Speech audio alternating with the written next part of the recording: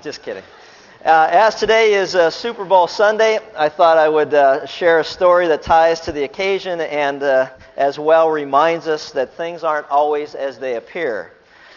Apparently, Bob received a free ticket to the Super Bowl from his boss, and unfortunately, when he arrived at the stadium, he realized that his seat is located in the very last row in the corner furthest from the field with an obstructed view. But halfway through the first quarter, as any fan realizes, what you do is you take your binoculars and you look for seats that aren't being used.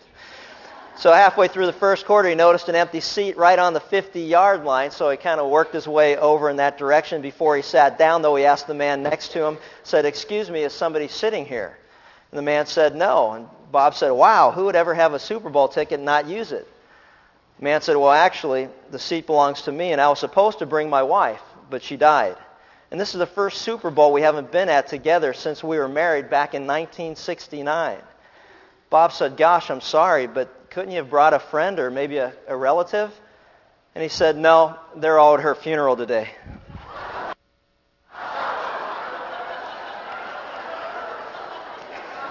Hey, I could... It could have been worse. I could have saved that for my annual Mother's Day story. But as I mentioned, today is Super Bowl Sunday. The event has evolved into quite a spectacle with literally the world tuning in to watch what they call in the business the dance. Yet no matter how big such days may become, there was no day outside perhaps the death and resurrection of the Lord Jesus Christ that was so important in human history as the day that we'll read about in the second chapter of the book of Acts. So if you've got your Bibles, turn with me, where in Acts chapter 2, we are introduced to the dynamite of God. Acts chapter 2. Starting with verse 1, we read about the dynamite, as I call the dynamite of God. It says, "And when the day of Pentecost had come, they were all together in one place. And suddenly there came from heaven a noise like a violent rushing wind, and it filled the whole house where they were sitting. And there appeared to them tongues as of fire distributing themselves. And they rested on each one of them. And they were all filled with the Holy Spirit and began to speak with other tongues as the Spirit was giving them utterance. Now there were Jews living in Jerusalem, devout men from every nation under heaven. And when this sound occurred, the multitude came together and were bewildered because they were each one hearing them speak in his own language. And they were amazed and marveled, saying, Why not are all of these Galileans? And how is it that we hear them in our own language, each of us, where we were born? Parthians and Medes and Elamites and residents of Mesopotamia, Judea and Cappadocia, Pontus and Asia, Phrygia and Pamphylia, Egypt and the districts of Libya around Cyrene, and visitors from Rome, both Jews and proselytes, Cretans and Arabs. We hear them in our own tongues, speaking of the mighty deeds of God. And they continued in amazement and great perplexity, saying to one another, What does this mean? But others were mocking and saying, They are all full of sweet wine. Recently, I ran across a headline that caught my attention as it relates to what we've just read in this passage. There's a book that came out. The title of it says, Christianity Still the World's Largest Religion. Christianity remains the world's largest religion, according to a major religious reference book recently published. The trends are reported in the second edition of the World Christian Encyclopedia, Oxford University Press, and a compilation of statistical estimates and descriptions for each religious group in each nation. Christianity began and ended the century as the world's largest religion, the encyclopedia says, with 555 million, and I'm going to preface this by saying professed believers, in 1990, or 32% of the world's population, and 1.9 billion, or 31%, as of last year, the year 2000. You know, as we've been going through the book of Acts, I've mentioned several times that there are reasons why I have come to believe and trust in Jesus Christ as the Savior of the world. One of them was that we looked at the fulfilled prophecy of Scripture over and over again. We see many times where 800 years, 1,000 years, 1,500 years, 2,000 years before specific dates took place, that the events that were told or foretold took place exactly as the Bible tells us that they would. Second thing that we looked at was the resurrection, the proof of the resurrection of Jesus Christ. was another reason or evidence that we can have as we give and share with those who ask us to give a defense for the hope that's within us. Why do we believe what we believe? Another reason that we have is just shared here before us, and we'll look at as we go through Acts chapter 2, is just the existence of the Christian church. The fact that 1.9 billion people as of last year professed belief in Christianity is another very strong reason to consider the claims of Jesus Christ, because obviously Christianity is a movement that follows Jesus Christ as its leader, and so we look at that and begin to ask the questions, what is it that we believe when we profess to claim to be Christians? What exactly is that? 1.9 billion people profess to believe to be Christians as of the end of last year, the year 2000. Now, what's fascinating to me is that how did such phenomenal growth occur when you consider, after all, in Acts chapter 1, which we've read, we were told of only a small group of believers, of people who had came to faith in Jesus Christ after seeing Him resurrected. 120 people, to be precise, were in an upper room that had gathered together, men and women who had put their faith and trust in Jesus Christ, believing that He was who He claimed to be, God in human flesh who came to save the world from their sins. After His many convincing proofs at the resurrection, they put their faith and trust in Him. 120 people out of a then-known population in the Roman Empire in that particular area of 2 to 3 million people. How could 120 people turn their world upside down?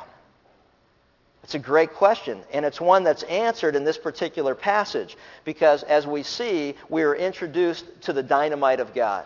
If you remember in Acts chapter 1, Jesus said that they were to wait and that He would send, if you've got your Bibles, look back, and He says, but you shall receive power.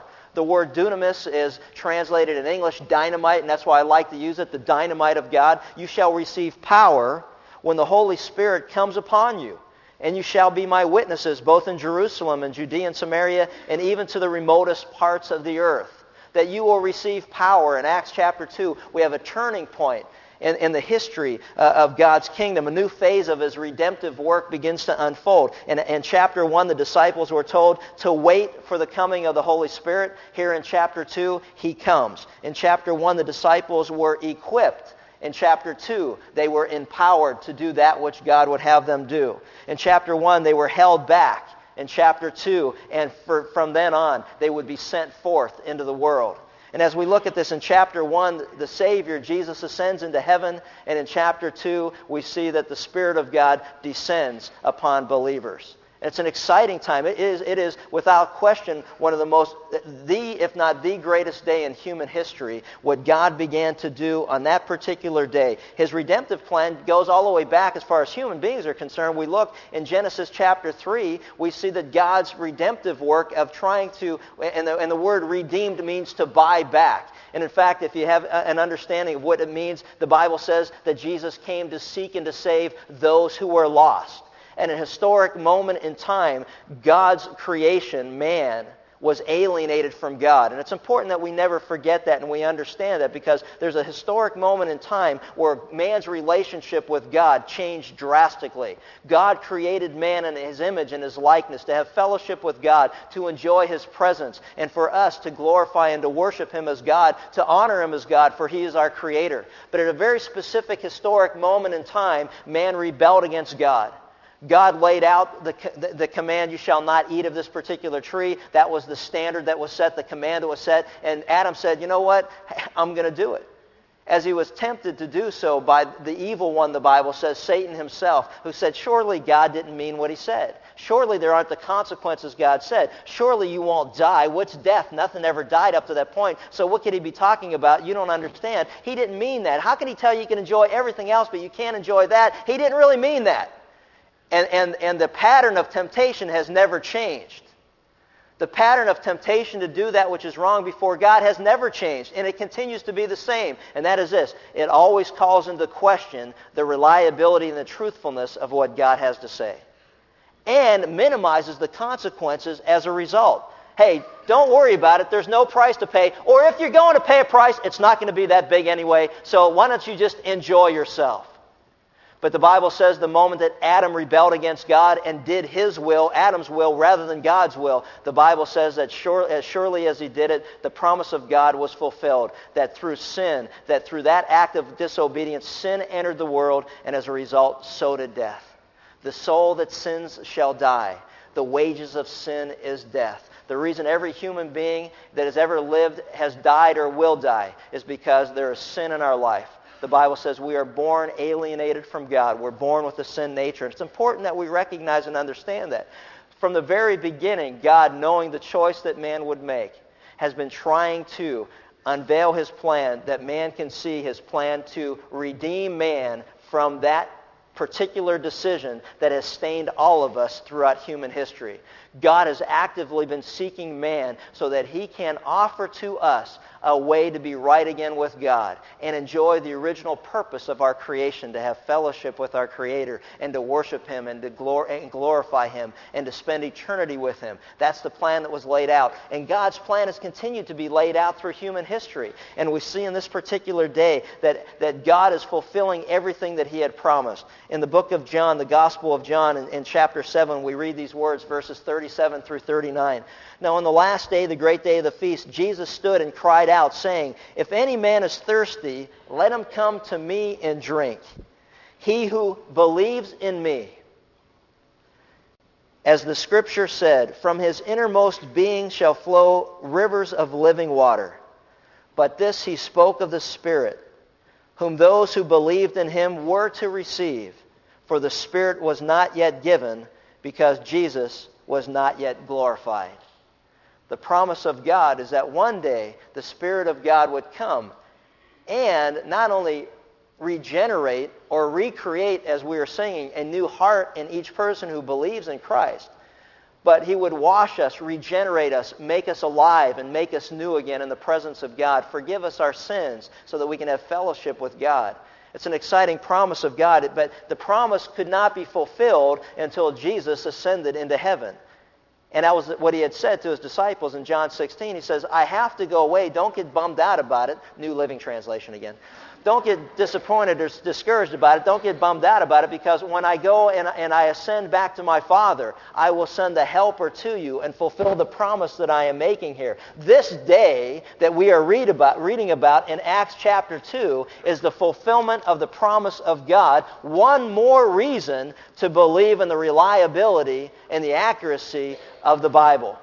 One more reason, if we don't have enough, but another solid reason to believe. Now, it's important as we go back to Acts chapter 2, this particular passage describes the birth of the church by the coming of the Holy Spirit on the day of Pentecost.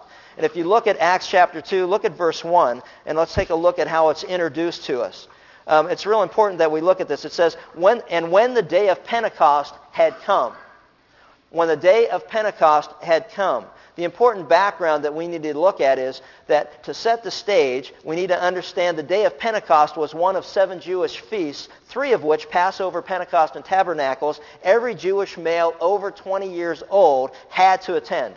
That's why when we read through chapter 2, you look at all the people that were there from all over the place. You go, what in the world were all those people doing there at that particular moment in time? It'd be like if somebody took a snapshot of what's going on in Tampa today, and you got literally hundreds of thousands, if not, of people that are there for a specific occasion. You say, well, why are all these people from all over the world at this particular place at this particular time? Well, here's the event that's taking place. Just as we watched when the Olympics were on, why were all the people of the world in Australia for the Olympics? Well, because this was the event that was occurring. Why are all these people in Jerusalem and the surrounding areas? Well, because there is a great feast day that's occurring, and every male over the age of 20 had to be there and attend. That's why when we read through chapter 2, you go, wow, what are all these people doing? They're from all over the place, speaking all these different languages and different dialects. What are they there for?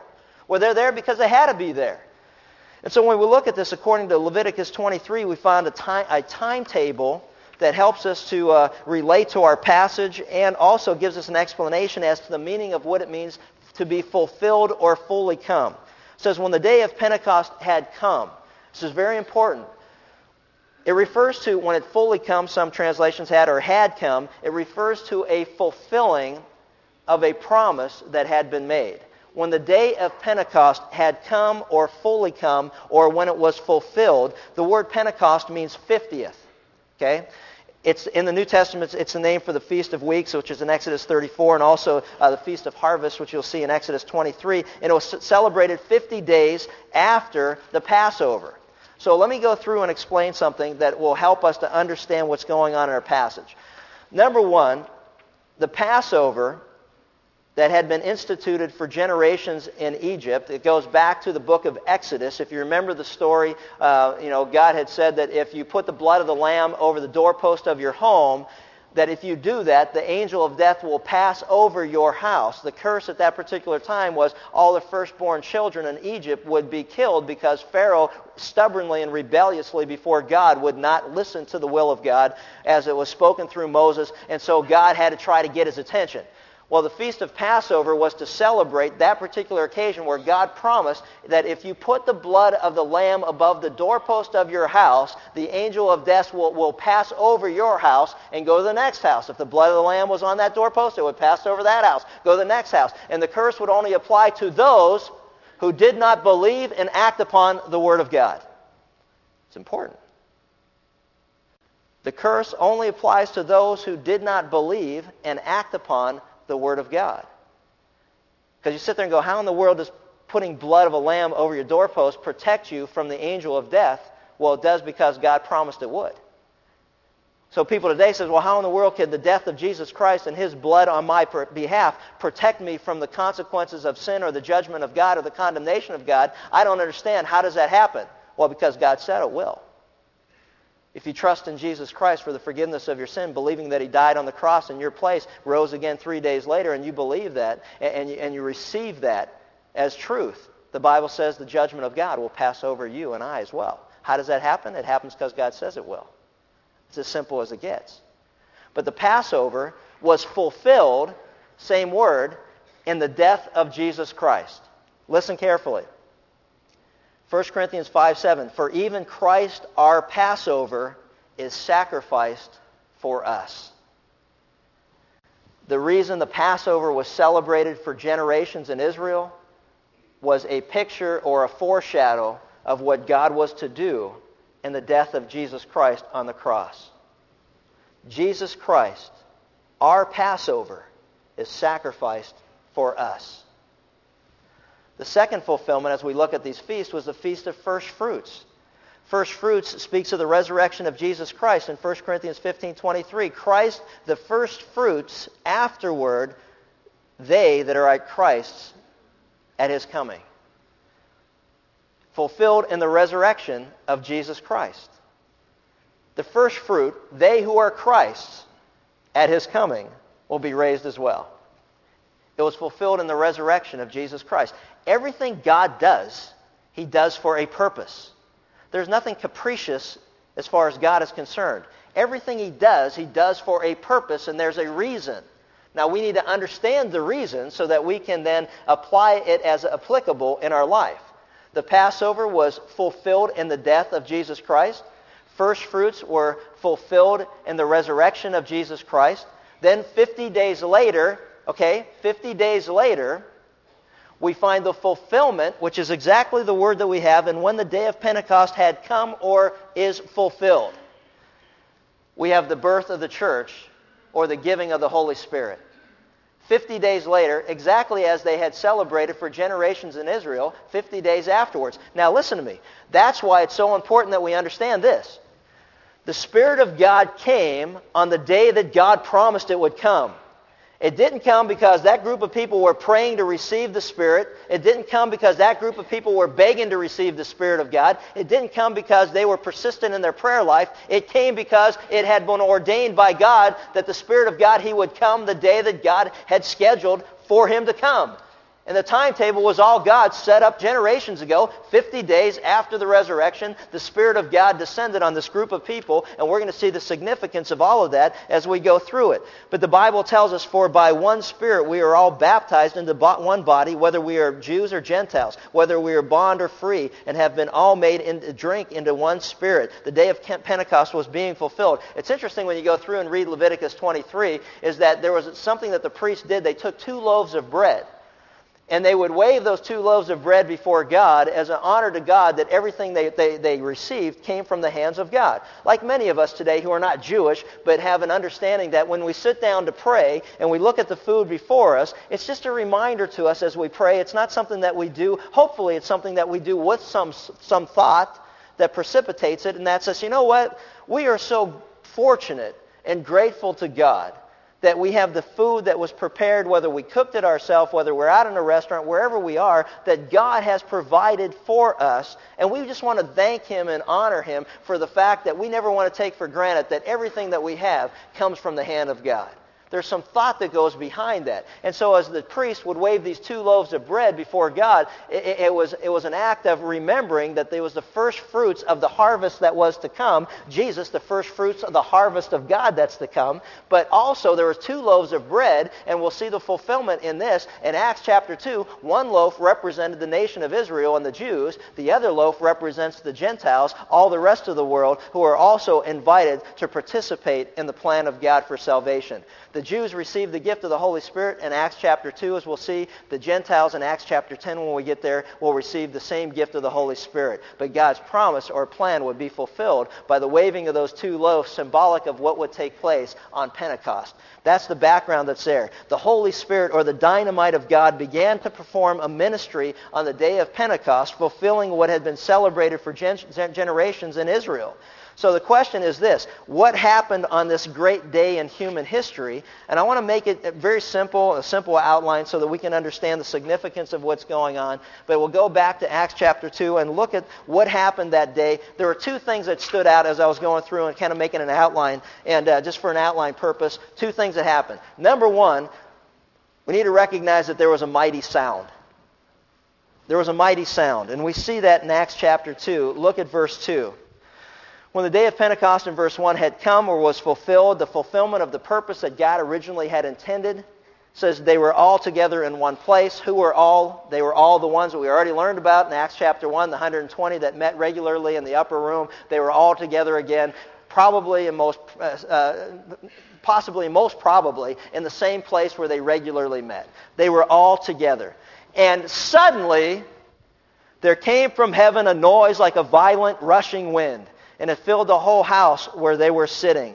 Notice the place from which this sound comes. As we're reading through the Bible, it's very important as you read through it to have, again, an understanding that there are certain rules of interpretation, so to speak, that we need to use as we're reading through. And when we begin to ask specific questions, for example, where did the sound come from? Well, we don't have to guess. We don't have to speculate because God tells us exactly where it came from. The Bible says there came from heaven a noise like a violent rushing wind. Okay? We know the place that it came from is heaven. And we're going to talk a little bit more about that, but I want you to see the significance of that. Turn back to Psalm 29. Psalm 29, in the middle of your Bible, the very beginning of the book of Psalm, and Psalm 29, notice we'll start with verse 1. And we're going to get a picture that's painted throughout the Bible to help us understand what it is that's going on at this particular time in the book of Acts. Psalm 29, verse 1, we read this. Ascribe to the Lord, O sons of the mighty. Ascribe to the Lord glory and strength. Ascribe to the Lord the glory due to His name. Worship the Lord in holy array. The voice of the Lord is upon the waters. The God of glory thunders. The Lord is over many waters. The voice of the Lord is powerful. The voice of the Lord is majestic. The voice of the Lord breaks the cedars. Yes, the Lord breaks in pieces the cedars of Lebanon. And He makes Lebanon skip like calf, and Syrian like a young wild ox. The voice of the Lord hews out flames of fire. The voice of the Lord shakes the wilderness. The Lord shakes the wilderness of Kadesh. The voice of the Lord makes the deer to calve and strips the forest bare. And in His temple everything says glory. The voice of the Lord. Turn with me to the book of Revelation as we see some additional insight from Scripture that helps us to understand what's going on in Acts chapter 2. In Revelation chapter 1, look at the words found in verse 12, starting there. Last book of the Bible. And I, John, turned to see the voice that was speaking with me. And having turned, I saw 7 golden lampstands. In the middle of the lampstands, one like a son of man, clothed in a robe, reaching to the feet, and girded across his breast with a golden girdle. And his head and his hair were like white, like wool, like snow, and his eyes were like a flame of fire. And his feet were like burnished bronze when it was been caused to glow in the furnace. And his voice was like the sound of many waters. If you turn ahead to chapter 4, verse 5, we see the same description. And from the throne proceeds flashes of lightning and sounds and bills of thunder. If we go forward again to chapter 11, look at verse 19. And the temple of God, which is in heaven, was opened, and the ark of his covenant appeared in his temple. And there were flashes of lightning, and sounds and peals of thunder, and an earthquake, and a great hailstorm. Revelation 19, we see the same thing. We can easily assume as we go through and as we read Scripture that the sound that was coming from heaven was nothing less than the voice of Almighty God.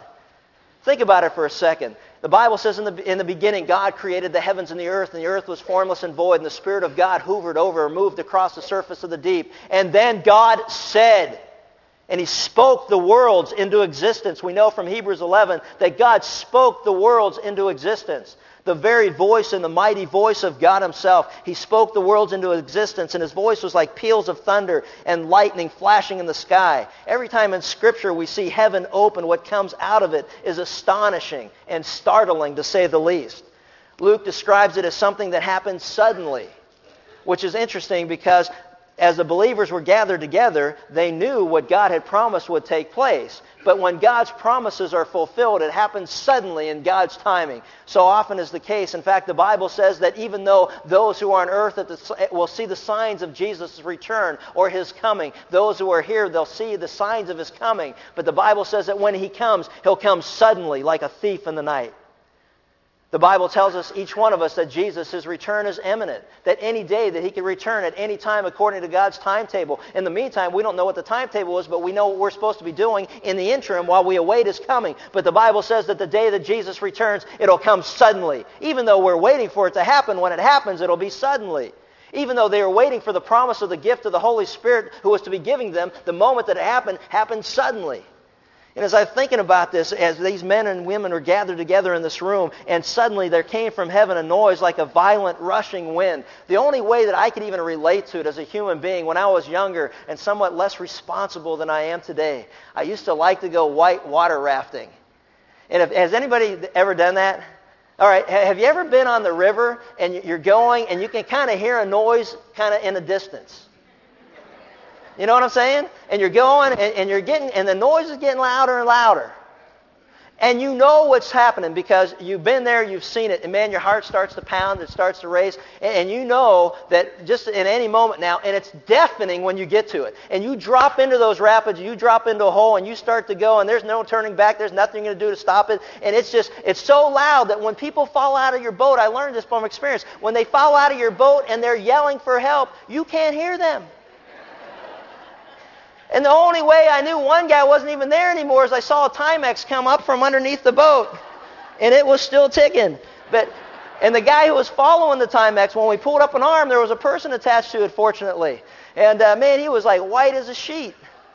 And it was noisy and it was loud and it happened suddenly, even though you know it's coming in the distance. If you've ever been somewhere that maybe if you haven't gone white water rafting, maybe you've gone to Niagara Falls or something like that, and you've gone closer to the edge, and the closer you get, the louder it is. I was thinking about that as I'm reading through this, and I begin to realize how foolish I am often in my view of God. I want you to consider for a second the culture that we live in. I heard so many interviews this week of different athletes talking about the Super Bowl, and I hear some of the most interesting statements, and you probably have made them or heard them yourself, but you hear stuff like, yeah, well, I'm just trusting myself to the big guy upstairs. You know, the big Dodger in the sky. You know, the man upstairs. And I think of how ignorant we really are of who we're talking about. Every time God just gives us a peek of heaven in Scripture, it's awesome. It's astonishing. It's startling. It's amazing. The voice of God is frightening, powerful and mighty, the voice of God that spoke the worlds into existence. The same power of the voice of God when Jesus said, "Your sins are forgiven." The same voice that spoke the worlds into existence that says your sins are forgiven, certainly He can accomplish both. The voice of God that said, "Take up your pallet and walk." The voice of God that said, "Your eyes are opened, you can now see." Or your ears, you can now hear. The voice of God says that those who trust in Jesus Christ will surely never be held accountable for sin and surely shall have eternal life. The voice of God is trustworthy. The power and the majesty, the might of God is seen in this great event at Pentecost, where suddenly there came from heaven a noise like a violent rushing wind, and it filled the whole house where they were sitting. Do you realize that God has voluntarily restricted the sound of His voice so that you and I can understand it? God has voluntarily restricted the mighty voice of His to the written words that are on the pages before us, so that we can understand it. I have people say to me all the time, "Well, I wish God would just speak to me from heaven." I say, "Really? Are you sure about that? You got to watch for what you ask for. You really want to hear an audible voice from heaven? Are you sure about that?" Now remember what we just read. The voice of God splits the cedars of Lebanon. That's a hardwood tree. Now I know some of us have hard heads, but you don't want God audibly speaking to you from heaven. He'll split your head open. He'll just blow it right apart. It was like a movie I saw once where they had these little collars they used to wear, this prison movie. And if they went outside, they tried to escape, their heads would blow up. Hey, we're always looking for word pictures. Hey, did that make you sick? Where are you going? Hey, you go past that door, your head's going to explode.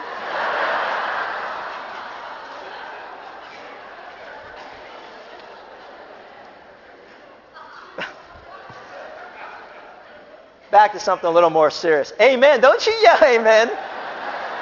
Because if anybody's on the edge, if I were the people around you, man, I'd give a little perimeter there. At least wear one of those shields, that the dentists wear now, On a more serious note, don't ever forget that God still speaks to man. He speaks through His Word. He speaks through the presence of the Holy Spirit in the life of those who have trusted Christ. He speaks for the safety that's found in a multitude of godly counselors. He speaks to us in prayer. God's voice can still be heard. He speaks to us today. One of the greatest needs in all of our lives as believers is to hear the voice of God.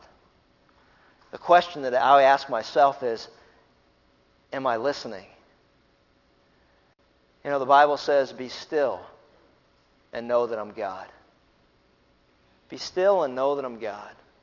To listen to the voice of God speaking to each one of us individually, oftentimes leading us in different directions, but in a purpose that as God has ordained for each one of us in our service to Him.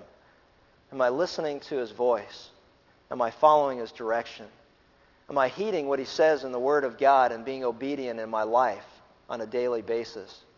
Do I listen to the counsel of godly people that He brings into my life to help me stay on the straight and narrow path that He gives us? See, God speaks to us in many ways, and for some of us, we are really stubborn people. And we're not listening to Him at all. We know what His Word says, we do what we want to do, and we violate it anyway. We listen to the counsel of godly people, whether it's parents, whether it's friends, whether it's other people in our life, and we hear them say things, but all that we hear is basically just that, wah, wah, wah, wah, wah, wah. We just tune them out, shut it off. Or we see their lips moving, but we're not hearing a thing that they say. And the reason I know we're not hearing what they say is because we don't apply what they tell us to do. The reason I know that many of us don't hear the voice of God is because if we heard what He said, we would apply the things He tells us to do. Jesus said, "If you love me, you'll obey my commandments. And the only way you obey my commandments is you've got to hear what they are. And the only way you hear what they are is you've got to be in my word. And the only way that you know that it's truth is the Spirit of God in your heart convicts you of truth and whispers to you, amen, do what you're supposed to be doing." See, in addition to the place, we also have to notice the purpose in which this noise from heaven emanates The purpose of the sound. Notice in chapter 2, in verse 2, it says, the whole house where they were sitting, the whole house became aware of it. Every believer in that room, the purpose of the sound was to demonstrate God's power to His people. They were the only ones in that particular room. For benefit that they would witness the power of God. Today we desperately need to know as believers and experience the power of God in our lives. It should never become business as usual for any believer. We should always be first and foremost in our mind aware of the awesome and powerful God that we serve. His voice splits the cedars of Lebanon. His voice called the universe into existence. His voice leads us on the straight and narrow path. His voice offers forgiveness and love. There are far too many times in my life that I forget the power of God. I put way too many limitations on what He can and cannot do in my life. The Bible over and over again allows us to see God's power on display. Just in the life of Jesus alone, we see His power over nature. In the midst of the storm, He walked across the water. In the midst of the storm, at the end of all of that, He said, just knock it off, and the storm was still. The storm was gone. The seas were quiet. In the midst of all of that, we see His power over disease, as I already mentioned, opening the eyes of the blind and the ears of the deaf, and raising those who had never walked, and even raising up from the dead those who had died. The power over disease and the power over demons, the evil one. The power over Satan himself. We see the power over death and sin as He raises up and gives life to those who trust in Christ. In Romans 8, read it on your own, I am convinced that neither death nor life, nor angels, nor principality, nor things to come, nor things that were, nor powers, nor any other created thing can ever separate us. Height, nor depths, nor death, nor famine, nor disease, nor nakedness, or peril, or anything can ever separate us from the love of God that's found in Christ Jesus our Lord. He is a powerful and mighty God. There's nothing. In fact, when our children were little, I'm convinced of this, not only because the words of Scripture tell us, but from the voice of even innocent children. When our children were little, they used to walk around the house and they used to sing a song that says, my God is so big. And they used to do the hand things, my God is so big, so strong, and so mighty. There's nothing my God cannot do. Man, some of the best theology I learned through our children as God raised them up in the nourishment and the nurturement and the understanding of who God is. My God is so big, so strong, and so mighty. There's nothing my God cannot do. Along with demonstrating the dynamite of God to the believers. Notice this also if you look at verse 6. And when the sound occurred, the multitude came together. They were bewildered. The multitude came together. The multitude outside of that room that were meeting in that town in that particular day, and we've already talked about how many people that they were, but when the sound from heaven came, as you can imagine, this boom, this thunder, this noise that was there, when the sound came, the multitudes who were outside all gathered together to that particular place, and they were looking at this building, this home where they were meeting. They were looking up into this room. They were trying to figure out what happened. Have you ever heard an explosion? Have you ever heard something that caught your ear, your attention, and you go running outside? Have you ever heard an auto accident and you hear two cars smashed against each other in the force and the thunder of that kind of collision, and you run to go see what happened? It was like that.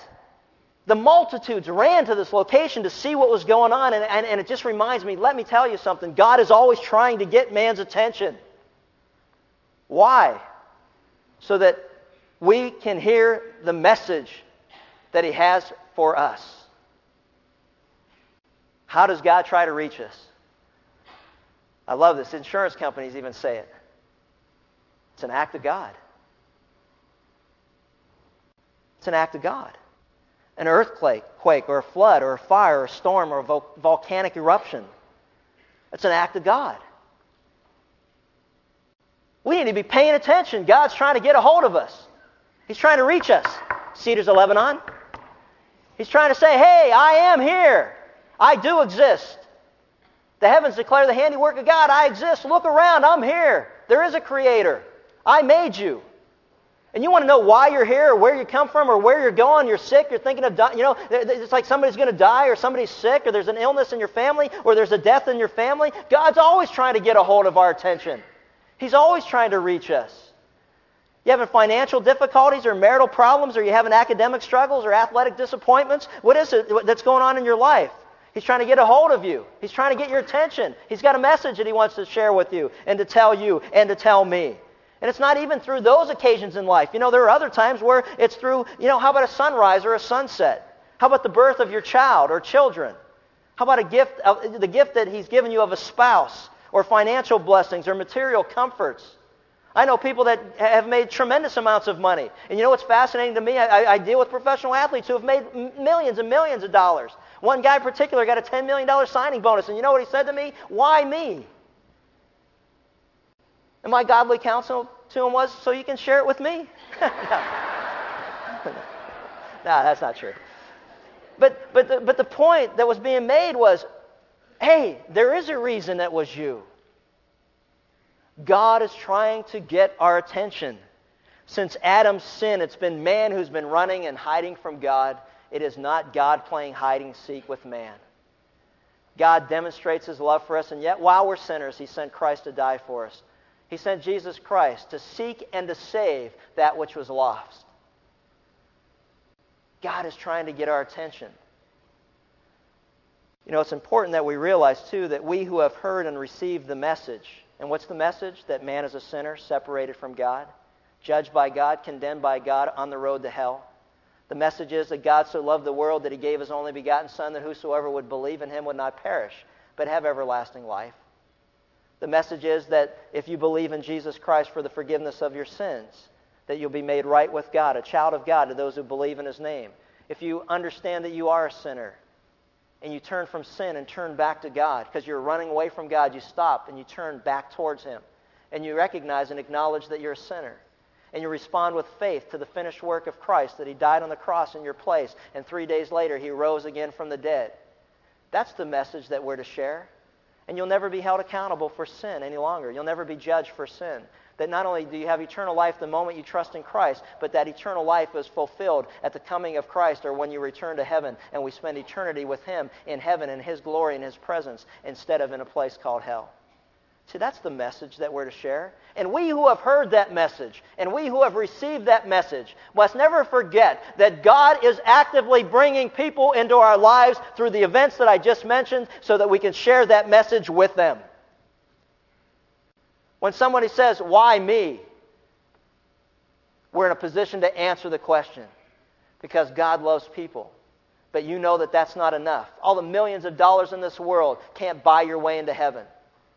And you know it, and I know it. And you thought it would fulfill you, and it hasn't. And you're more miserable now than you've ever been. And there's a good reason for it, because the things of this earth are passing. The things of this earth will just provide one more toy after another, and it's just nothing but uselessness. Or as Solomon said, futility. Vanity of vanities, it's all vain. Chasing soap bubbles. Every person God brings in our path, as He makes this noise in our life through the dynamite of God and the Holy Spirit, He draws people to us so that we can turn people to Jesus. He says, you raise me up and I'll draw all people to myself. Not only was He talking about raising up on the crucifixion, but He was talking as He was raised into heaven and ascended back to the Father. And as we who have trust in Him believe in Jesus Christ, the Bible says that He gives us the gift of the Holy Spirit. The second thing, not only was there a mighty sound and we see the place and the purpose for all of it, but we also recognize that there was a miraculous sign. And as we look at this, it's amazing to me how simple it is to understand what's going on, and yet how confusing it can get in our culture. The miraculous sign is seen in verse 3, and there appeared to them tongues as of fire distributing themselves, and they rested on each one of them. First, we see an appearance. As I mentioned, as we were reading through and studying the Bible very clearly says there appeared to them tongues as of fire. It is a word to describe an event that's taking place for the purpose of us trying to put it into words or understanding, so that there would be some comprehension of what's going on. Just as I mentioned that the noise was as or like if you've ever been at Niagara Falls, or like if you've ever been whitewater rafting, the same thing is happening here. He's saying that there were tongues as of fire distributing themselves. It was not actually fire. It was as of fire, and these tongues were like fire, rested on each one of them, all 120 persons that were gathered in the room. And that's important. Rested on each one of them. The significance: each and every person experienced in them the same baptism of the Holy Spirit. Everyone there received the same gift. Remember the diversity of people that were there. We saw the 12 apostles that were there. We saw Mary, the mother of Jesus, was there. We saw the half-brothers of Jesus that were there. We saw, from a social standing, people that would be put on different pedestals or different planes from a social view. But from God's perspective, every one of those people that were there are on an equal plane before God. There's only one Savior, and that's the Lord Jesus Christ himself, and all the rest of us fall into the humanity that's being offered salvation for those who believe in his name. Each person in that room, each and every one, received the gift or the power, the dynamite of God in the person of the Holy Spirit. It's important to understand that. The Spirit of God had been active prior to Pentecost. As I mentioned, the Spirit of God worked in creation. And in the beginning, God created the heavens and the earth. The earth was formless and void, and the Spirit of God moved over the surface of the deep. The Spirit of God had been actively involved at different times in human history. In fact, the Spirit of God would descend upon certain people for a specific purpose at that particular time. We see the Spirit of God descended upon Samson at one particular time. The Spirit of God descended upon other believers for the purpose of accomplishing a ministry that God had sent them forth to accomplish. The dynamite or the power of God to establish that person to do the work God called them to do. The Spirit of God had often worked throughout human history. But on this particular day, two changes would take place. The Spirit would dwell in people and not just come on them temporarily.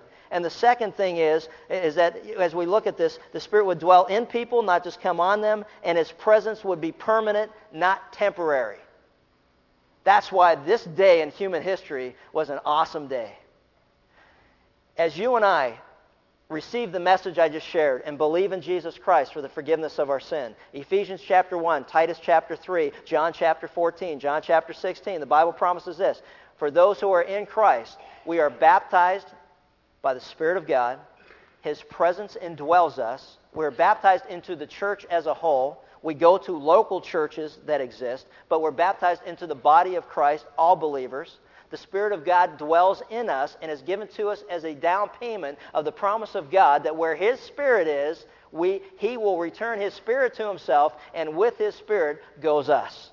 Jesus said in John 14, what are y'all bummed out about? Don't be troubled, don't worry about it, because where I go, I prepare a place for you, and if it wasn't so, I wouldn't have told you that. But where I am, you shall always be.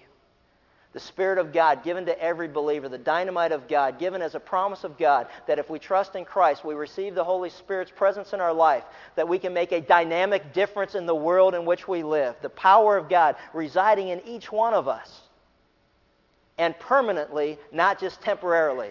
It was a tremendous change in what was taking place as far as the activity of God. It was an experience that God did, not something we do. You don't have to pray to receive the Spirit of God. You pray to receive Jesus Christ as your Savior, and Jesus Christ baptizes us in the Spirit the moment in time where we trust in Christ.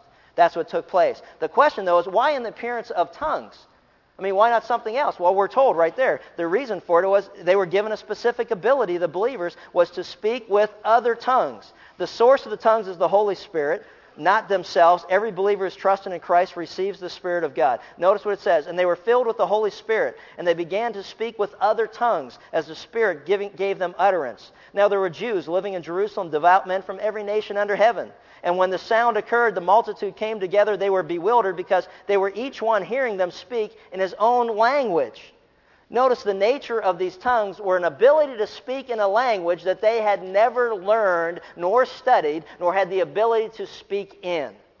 And it's important that we recognize and understand it. They were giving the ability, and they were amazed. The multitudes were amazed, saying, "Why aren't all these people that are here speaking Galileans?" Think about this. It's an incredible event that's taken place. And in fact, the Bible says they were absolutely amazed by what was going on. There was amazement that was taking place. God drew the multitudes by the sound from heaven. Listen, drew the multitudes by the sound from heaven to this particular place at this particular moment in time, gave these people the ability who had received the Spirit of God and filled them at that moment for this occasion, so that they could speak in the language of those who God had drawn to them for the purpose of hearing of the mighty deeds of God. It doesn't get any simpler than that. They were saying, how is it then that each one hear them in our own language to which we were born? Look at the groups of people that were there. Parthians and Medes and Elamites, Mesopotamia, Judea, Cappadocia, Pontus, Asia, Phrygia, Pamphylia, Egypt, districts of Libya, Cyrene, visitors from Rome, Cretans and Arabs. Every person that was there was hearing these people, the 120 by the way, speak in a language that every person heard. How incredible was that? You think that wasn't amazing? And it was a sign or affirmation that what was happening was from God. And you know why we know that? Because it was God who confused human language to begin with. God at the Tower of Babel confused human language to retard evil in the world. That as man got together and man's heart was evil against God and wanted to do the will of man instead of the will of God, God said, I will confuse their language to slow down the evil in the world. That's how wicked and deceitful we are as people. That when man gets together, think about it though, it's evident in our culture. Every new technology that comes out, what's the first thing that happens? Somebody finds an evil way to use it. We got to establish new laws. We got to establish new branches of government or new forces, law enforcement forces to be able to now, the big thing is, crime over the internet, pornography over the internet. Every new technology man comes up with, there's a bent in man, the sin nature of man that says, you know what, we can find a good way to use this for evil. A good way to use it for evil. But that's what happens.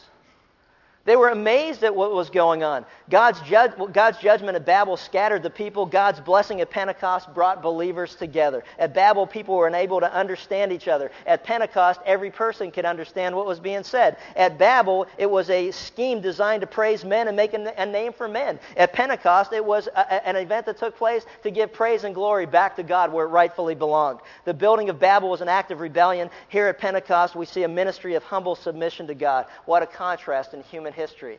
And God was behind them both. It was amazing. It was amazed. They were amazed at, and when you read through the Bible, you go through kind of who, what, where, when, why, and all that kind of stuff. Notice this. They were amazed at how it was done. They were looking at these people saying, there's no way that human beings can do what these people are doing. What was going on here? Hey, you know how it was being done? The Spirit of God was given to each one of those people, and they were empowered to do what God had called them to do. The dynamite of God was in action. Boom! It was blowing up all these people that were there kind of going, what in the world's going on? How it was done, the Spirit of God. Who was doing it? These Galileans who all had a very distinct accent or dialect. We know that because when Peter was denying Jesus, if you remember, the little girl that came to him and said, nah, you're one of them because you have that Galilean dialect. You talk just like them.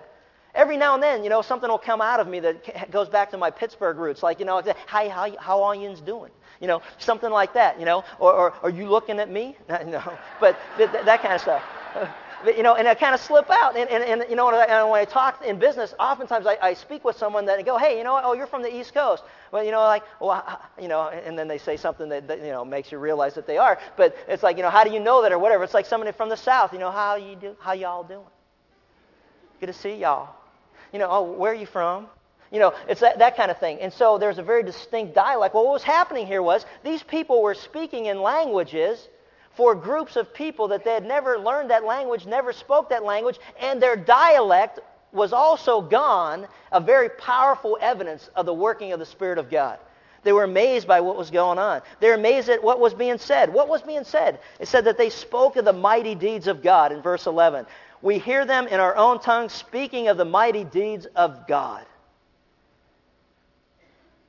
Why was it happening? That's the question I want to stop with.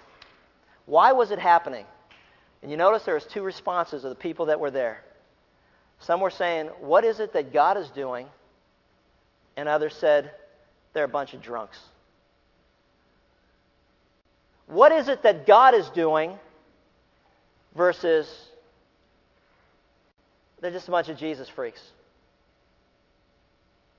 What is it that God's trying to tell me versus just another Bible thumper? Why is this happening in my life? What is it that I'm supposed to learn from it to, far-right conspiracy theory? See, the world that we live in falls into two categories. Those who are seeking and searching the truth, wanting to know God. How did I get here? Why am I here? What's the purpose? Where do I go when I die? What's life all about? versus the ones who just write it off. Well, if there's a hell, I'll be partying with my friends. You're a bunch of stupid, you're drunks, you're stupid, you don't know what you're talking about. See, there's always those two responses. One heart's sensitive to the things of God. The other is hard as a rock and could care less. But God is actively, what? Reaching both groups. See, that's why there'll never be a person that stands before the great white throne judgment of Jesus Christ that will ever have an excuse that they can share before they are condemned in hell for all of eternity. Because God is actively seeking people, seeking to save that which was lost with the message of sin and judgment, of redemption, of love and forgiveness. There were times in my life where I was the hard-hearted rock. But you know what? God continued to bring people into my life to share the message, to soften that hard heart, so that I could one day receive Christ as my Savior. You may be here and listening to this, and you got a hard heart. But you know what? Our God is not limited by a hard heart. He spoke the universe into existence. He can certainly soften a hard heart. But He will not force anyone at this point in life to bow a knee to Him. He's given us the freedom to choose. And the Bible says we need to be wise in the choice that we make. For if we choose Jesus Christ, we choose life. If we reject Him, we choose death. We are not going to move this world by criticism of it nor conformity to it, but by the combustion within it of lives ignited by the Spirit of God. How did they go from 120 people to 1.9 million people as of last year who profess to be believers in Jesus Christ? How did that happen? The dynamite of God, the Holy Spirit of God, working through the lives of those who have trusted themselves to Jesus Christ. The question I have for me and for you is this: what part are we playing in adding to those numbers? Or are we quenching the Spirit of God and the power of God in our own lives through our own disobedience? My challenge to me, and hopefully to you, is that we become more dynamic in our love of Jesus Christ and our obedience to the Word of God.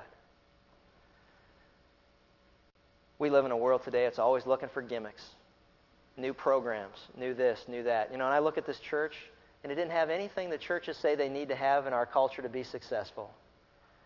The new building programs, the plays, the dramas, the this, the that, all the different angles to try to reach people. You know what? They didn't have any of that. But what they had, we still have. And that's the dynamite of God and the power of the Holy Spirit to go out into the world as we're obedient and we share the message that's been entrusted to us. For God so loved the world that He gave His only begotten Son, that whosoever would believe in Him would not perish, but have everlasting life. Father, we thank You for Your Word. We thank You for the truth of it, and we just pray that we will become people who will be obedient to it. I pray for those who have a hard heart, maybe even as they sit and listen to this, that You would soften their heart to see the claims of Christ that are true. You've never asked any of us to just believe blindly, but You've laid out evidence, convincing proofs that Jesus Christ is truly the Savior of the world. We think of His resurrection. We think of His death. We think of the fulfilled prophecy that told of those events. We think even of this day of Pentecost, where the giving of Your Spirit was predicted long ago. 50 days after the Passover and after first fruits, we see this to be true.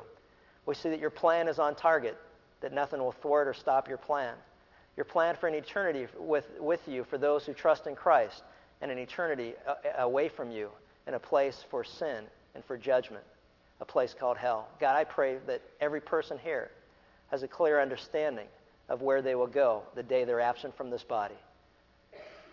Lord, we just thank You that it's by Your grace we're saved through faith and not of ourselves. It's a gift from God to anyone who would believe and not of works. And we praise You in Christ's name. Amen.